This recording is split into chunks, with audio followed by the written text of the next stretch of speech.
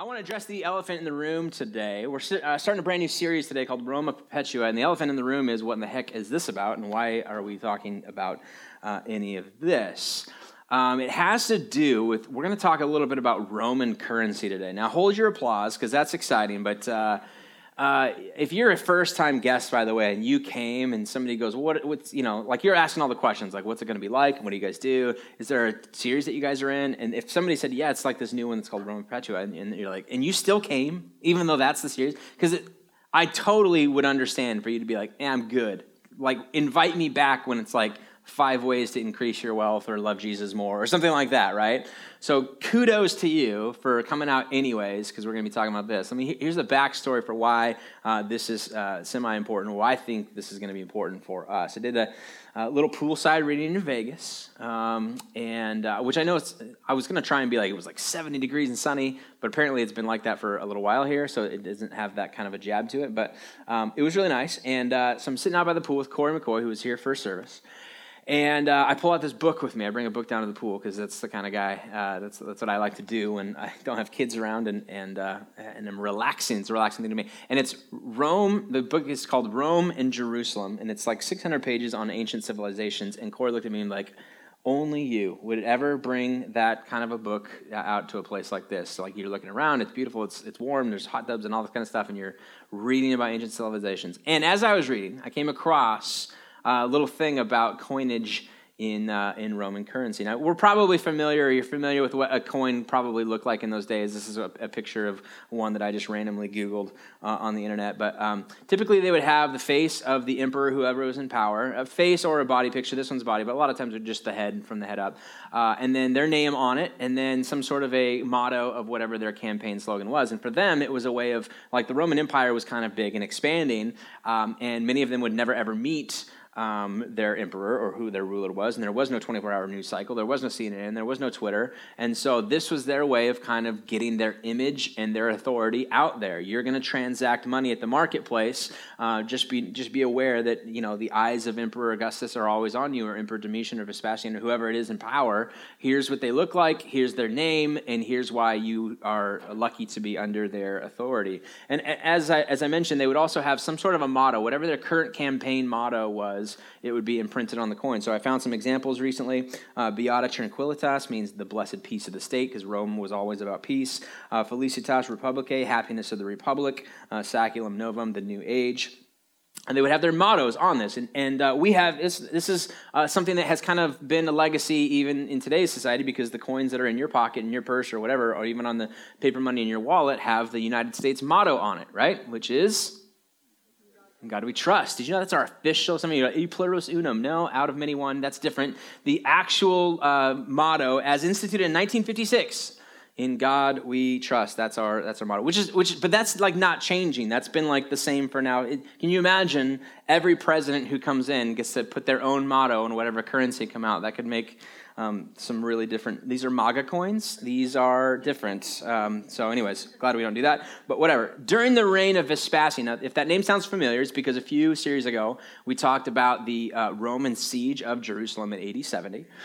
In history, this is a big deal. Rome is kind of putting up with Jerusalem, and kind of they're far enough away where they kind of started kind of poking the bear a little bit, and eventually got to be the point where the emperor says, just go in there and wipe everything out, right? So then he sends Vespasian down to lay siege on Rome. They build a big wall around it, and the siege lasts for several years. In between that time, the emperor ends up dying, and Vespasian is called back to Rome to serve as emperor. So that's the Vespasian we're talking about. After this, he would mint a coin, and one of the coins that he would have, that he had his face on, he would have his name on, and then his motto that was on the coin was Roma Perpetua, which is why we're doing this series called Rome Perpetua. Roma Perpetua meant Rome in perpetuity, or another version of the coin that came out a little bit later that year would be Roma Eterna, which means Rome eternal. In other words, this big giant empire that we have built is going to go on and will never cease. This thing has gotten so big, it is literally too big to fail. They had, from their known world, they would have kind of like their map of their globe would be just like basically Europe. And as far as they could reach, like their mass was so big, they really felt like at this point, Rome is never not going to exist. It may shift, it may flux as nations do, but at this point, and they would know, they would have people come up and be like, well, yeah, but that's kind of what the Assyrians thought, and that's what the Persians thought, and that's what Alexander the Greek thought with all the Greek, nation deal, and now look at where we're at, and you're just the new kid on the block in this way. And I guarantee them, just like every person in every different era of those times, would be like, yes, but this time is different. This time, look at how big this thing is. This is the eternal city. This is going to continue on in perpetuity for as long as we can see. This thing has gotten so big, I just don't see how it ever goes away. Roma perpetua. So if that slide is too Latin, it's too whatever for you, I totally get it. I came up with a different title slide for you to be able to show you that kind of makes it in more like, everyday language. If you prefer this, the series can be What Is Will Always Be. Okay? That's the series. What is will always be. Never mind the fact that history shows that nations come and go, it always feels like this time is different. Now, it's interesting because even today, like if you go and visit Rome this summer, one, please take me with you. Number two, what you're going to see are a lot of old building structures. Like the whole thing appeals to the ancient. As impressive as it would be, it's primarily driven by tourism now. The world's biggest decisions, politically, monetarily, whatever, are not being made in Rome. The entire draw of Rome at this point is come and see what once was. And the advertisements they have for Americans like us is, listen, your nation is like 450 years old. We have toilets older than your nation. Come see what people used to poop in, and it's older than what you had. Like, come check it out, and you'll see it. Like, I want to draw attention to, in that moment, when that coinage was first produced, it felt very self-evident. Roma perpetua. What is will always be. Well, yeah, but what about, I know, I get it, but I think this time is different. It just feels like I don't know what could come and take this thing down. I can't, in my mind, imagine another nation so great as to make any sort of not just a dent, but like an actual impact on what's taking place here. Now, let's make this a little bit personal, right? Because like ancient civilizations, world history, that might not interest you. But we live in periods where things in our life feel very perpetua.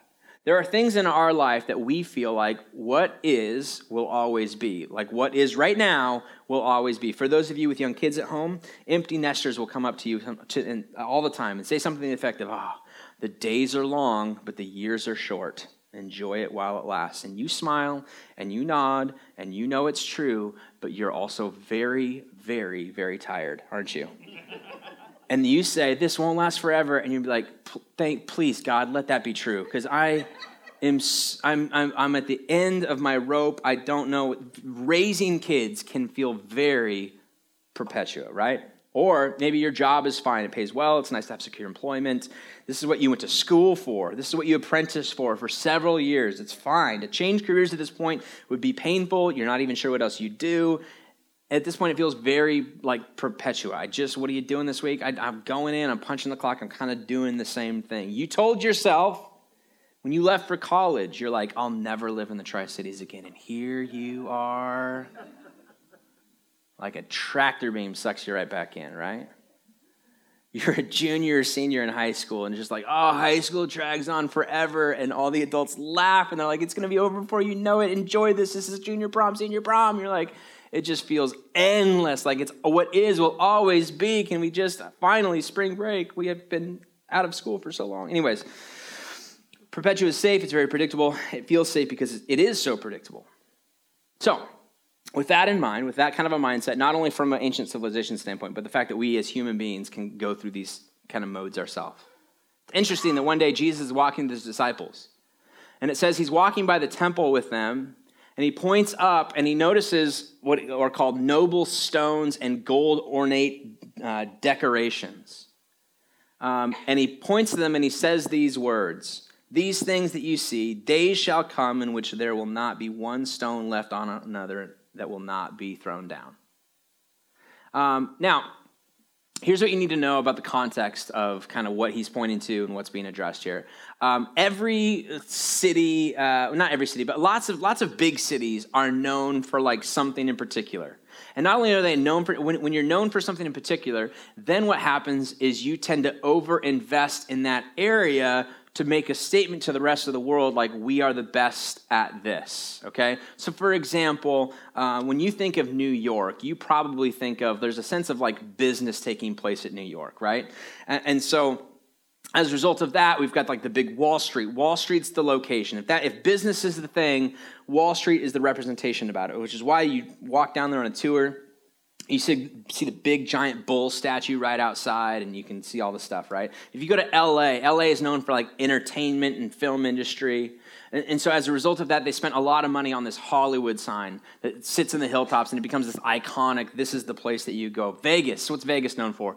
Poor decision making, right? That's what we know about Vegas. And what's the symbol for that? Fountains outside of the Bellagio, casinos that are just immaculate and like Disneyland for adults, right?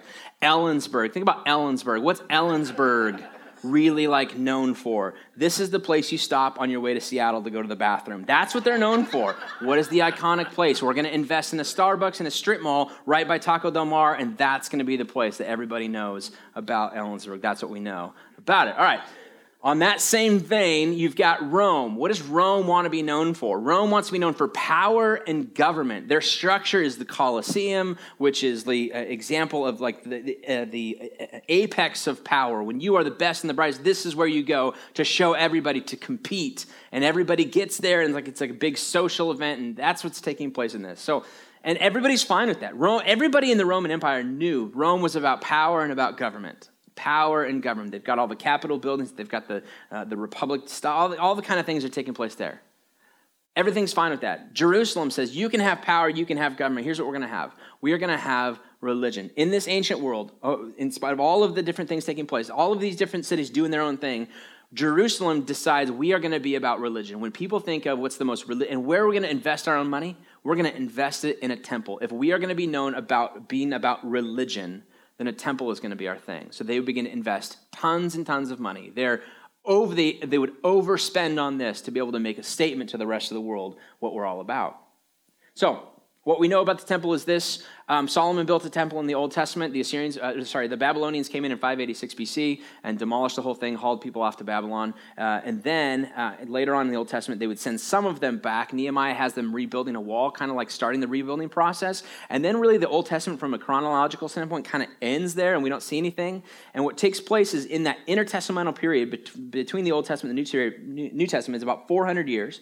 And towards the end of that, the city has been rebuilt. It's been growing, and all of the sudden, you've got a guy named Herod Antipas, who's trying to make a statement to both the Emperor Augustus at the time to be like, hey, I'm going to make something great. I'm going to make a statement about what Jerusalem is about, and I'm going to impress you by building things. That's how they impressed people back then, was create things. And he knew this. The people of Jerusalem and the people of Israel don't really like me because I'm kind of a co-conspirator with Rome. I'm sort of okay with Rome being here. So what I'm going to do is I'm going to invest my own personal funds to build a bigger and better temple than even Solomon's temple was. It's going to be called, this would be known offhand as the Second Temple period. This temple would be started in 19 BC. It wouldn't end until 64 AD, a period of just over 80 years. And this reference that we saw in Luke chapter 21 to noble stones and all of the different decor, what it would feature would be these big, giant marble stones, 67 feet long, 12 feet high, 18 feet wide. The gold, it was so ornate, and it would be so reflective, there would be so much of it, that when Josephus, the Jewish historian who writes about, he works for Rome and has specific attention towards the history of the Jewish people, the Jewish antiquities is the name of his book. He writes about how when the sun would rise and the sun would set, there was so much gold in this temple that the light would reflect off of it from the sun's rays, and it would blind you. You couldn't even look at it in the same way that you can't even look at the sun. There was so much gold. Tacitus would say it was like just an amazing feature. You've got to go to Jerusalem to go see this big giant temple. That's the part. That's the part that Jesus takes these disciples to, and he looks at it. And he says, you see that whole big thing that's been in the works for so long? It's like this big thing that we're all about. Like that thing's coming down, man. Like that thing won't last forever. It feels very permanent right now, but it won't last forever.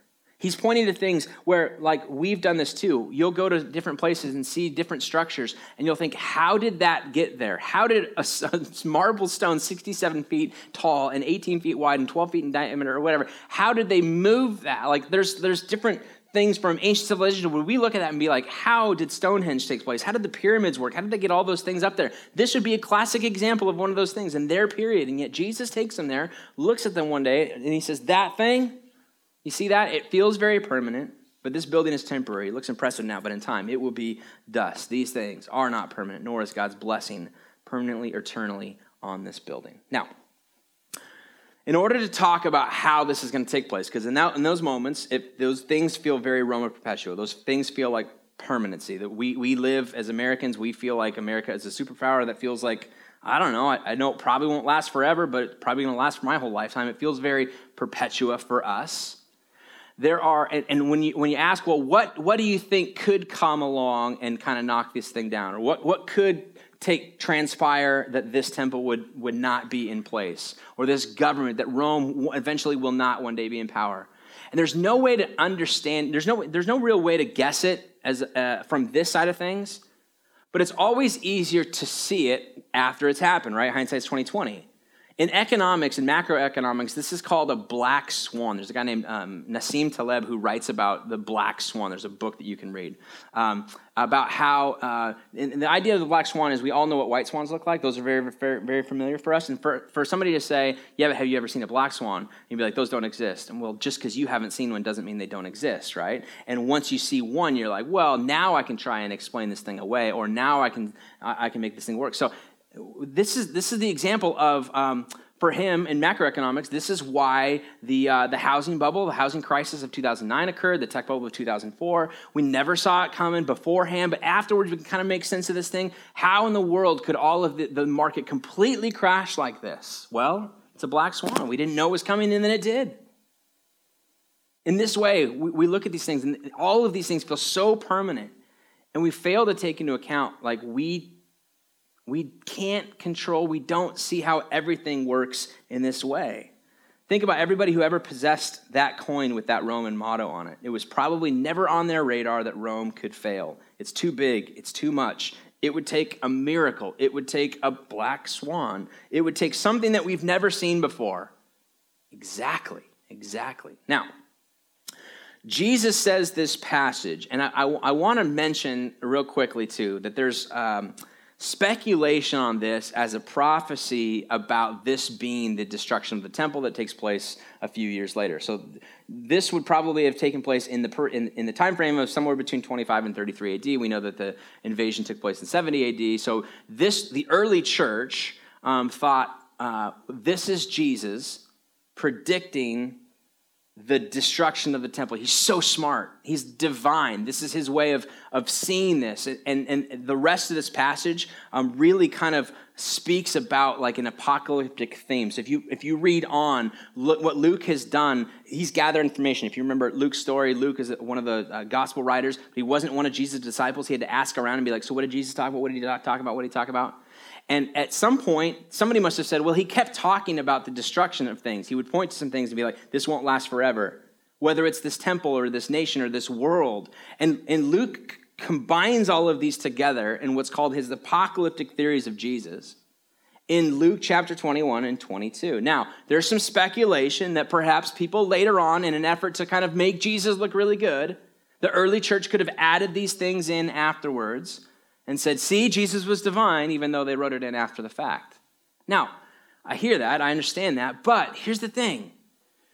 I really do think Jesus said something to the effect of this. It would be really hard to make Jesus say something in here that didn't stand out with his normal pattern of speech.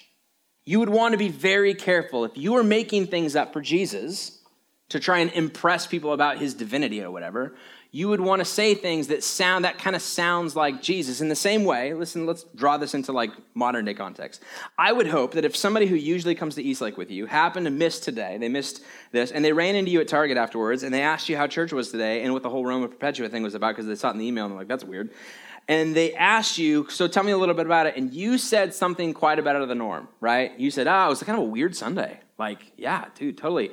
Brent got up and then he like passed out flags for worship, and we all just kind of ran around and like waved flags during worship. And then they took 4 offerings. Can you believe that? And then worship was like 50 minutes long because Brent kept coming up and being like, I just feel like the Spirit's moving, and we're just going to kind of continue to do this kind of thing. I would hope that some of you would say, I don't think we're talking about the same Brent or the same Eastlake. That doesn't sound like Brent. Are you sure? Like, there's some skepticism there. So if Jesus is recorded by Luke as saying these things, I don't think it's out of bounds. He may not have said these exact same words, but I don't think it's out of bounds that he had this eye for looking at things structurally and saying, that whole structure, don't put too much faith in that. That's temporary. That's going to crumble. Because remember, one day he walks into a temple. He walks into the temple where the sacrificial system is taking place. And he sees it's transpiring is people in authority are taking advantage of those who are poor. These people who are poor bring with them. They can't afford to pay the premium prices of city animals. So they take one from their own house and they bring it to sacrifice it. And the people, the gatekeepers of the temple, look at them and be like, nah, it's not good enough.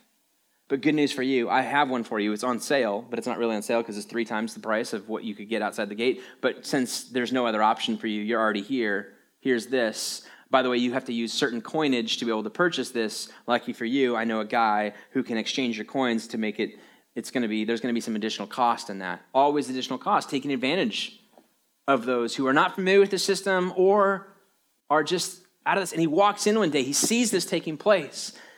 And he flips over tables in sort of like a guerrilla theater type thing. And he says, you're taking my father's house and turning it into a den of thieves. This is just now a system for you to be able to make money off poor people. That's not how we do church. That's not religion. That's broken. Or another time, Luke chapter 13, verse 34.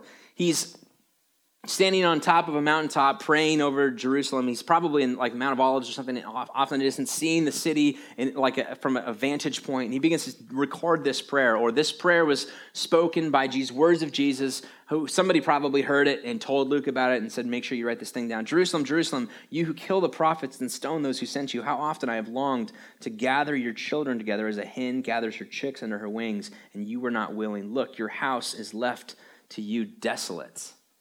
Predicting, like, listen, if you do not follow through on this sort of covenant faithfulness, there are going to be consequences to your decisions. Multiple times we see Jesus approaching things, having things to say about structures that feel very perpetua, that feel very in place, that feel very too big to fail. Jesus had a pattern of coming up against social structures, religious systems, and government policies. Things that most people would be considered too big to fail, or this is just how the world works, man. But instead of caving into this and just kind of allowing them to happen, he points out the flaws. He points out the inadequacies. And he says that something bigger is at place. Beware of the black swan, if you will. Jesus would speak of the providence of the Father and over and above the systems of man. He would say, you think you've got this thing in control. You think, I just don't see how anything could ever break this. And in doing so, you've really limited God's sovereignty over all of this. I don't see how this could play out. Well, yeah, but that's because your God's too small. This was, by the way, there's 2 different responses to this, depending on where you come from. For those of you who are impoverished, for those of you who, for those people who weren't qualified enough or weren't good enough or didn't have enough money or brought the wrong animal or whatever, for Jesus to address the religious systems of the day and say these are broken, that would be empowering to those types of people. This was empowering to those who were constantly being disadvantaged. To them, it probably felt like hope. And to those in power, he offered a reminder that ultimate control isn't something to be had. To them, it probably felt threatening. It can feel like hope, or it can feel like threatening. When we live with this existence of like, there's things that are just too big to fail, and I don't see any end to this. What is will always be. And for Jesus to say that which is may not always be can either offer us hope or be threatening to us, depending on kind of where we're at. And I feel like I've been in different seasons of life where I've responded differently. I've been in both of those places at different points in my life. My emotional response to things may not always be this way has varied quite a bit on the spectrum of response. When things are good, I get kind of nervous. When I feel like I'm successful at life, right? When I feel like I'm getting the statements from the bank that the principal in the house is getting lower, we're paying off the school debt, we're making progress in this way, and then I hear things may not always be like this. And I get my retirement report, and I'm looking at all this stuff in the stock markets. All I need is up and to the right. All I need is up and to the right. Things may not always be this way. I'm like, ugh, stop. You never know. You better prepare for a recession. You stop talking like that, right? We get defensive about it. Why? Because we like the feeling of being in control in this way. We've got our Dave Ramsey emergency fund. We feel like I've got enough stock, piled away. No matter how bad this week is, I've got enough money to make it through. I'm gonna survive, right? It's because we've got control. We like control. We make it to be bigger than we need it to be. But I've also been on the other side of things. Listen, when you're hurting, there are a lot of things that can feel like they are dragging on forever. There are a lot of things that can feel very Perpetua. I don't know if you've ever been through a divorce, but a divorce can feel very what is now will always be. Like it's broken, I've been betrayed. I'll never get over this. I'll never be the same. You say those things, you kind of know it's not true, but in the moment, God, it feels that way, doesn't it? You're single, and it just feels like, single at Perpetua. Like, I don't know how this thing ever ends in this way. And what is will always be, and I just got to kind of get around with that. I remember when I was in that accident, 2 years ago or whatever. I was in a car accident. First time I'd ever been in the hospital in my life. I've always seen people, as a pastor, you get hospital calls, you get visit people, and you get prayer requests or something. Please be praying for me. I'm going through some healing things, and it's a healing process. It takes time, and I remember being on the receiving end of that, and them saying, "All right, it's going to be 3 to 6 months before you get function of this, and it'll be about 9 months to a year before you're kind of back to somewhat normal, and you may never ever be back to fully normal. There might always be something." And in the moment, you're like, "Oh, that's fine." And then 1-2 months into this thing, you feel like this thing is dragging on forever. I don't feel like I'm getting better. When you're physically in pain and you're hurting, for them to, a friend or a doctor or whatever come and be like, "It's okay. Things like this won't always be." That's a sense of hope. You cling to that. I've never been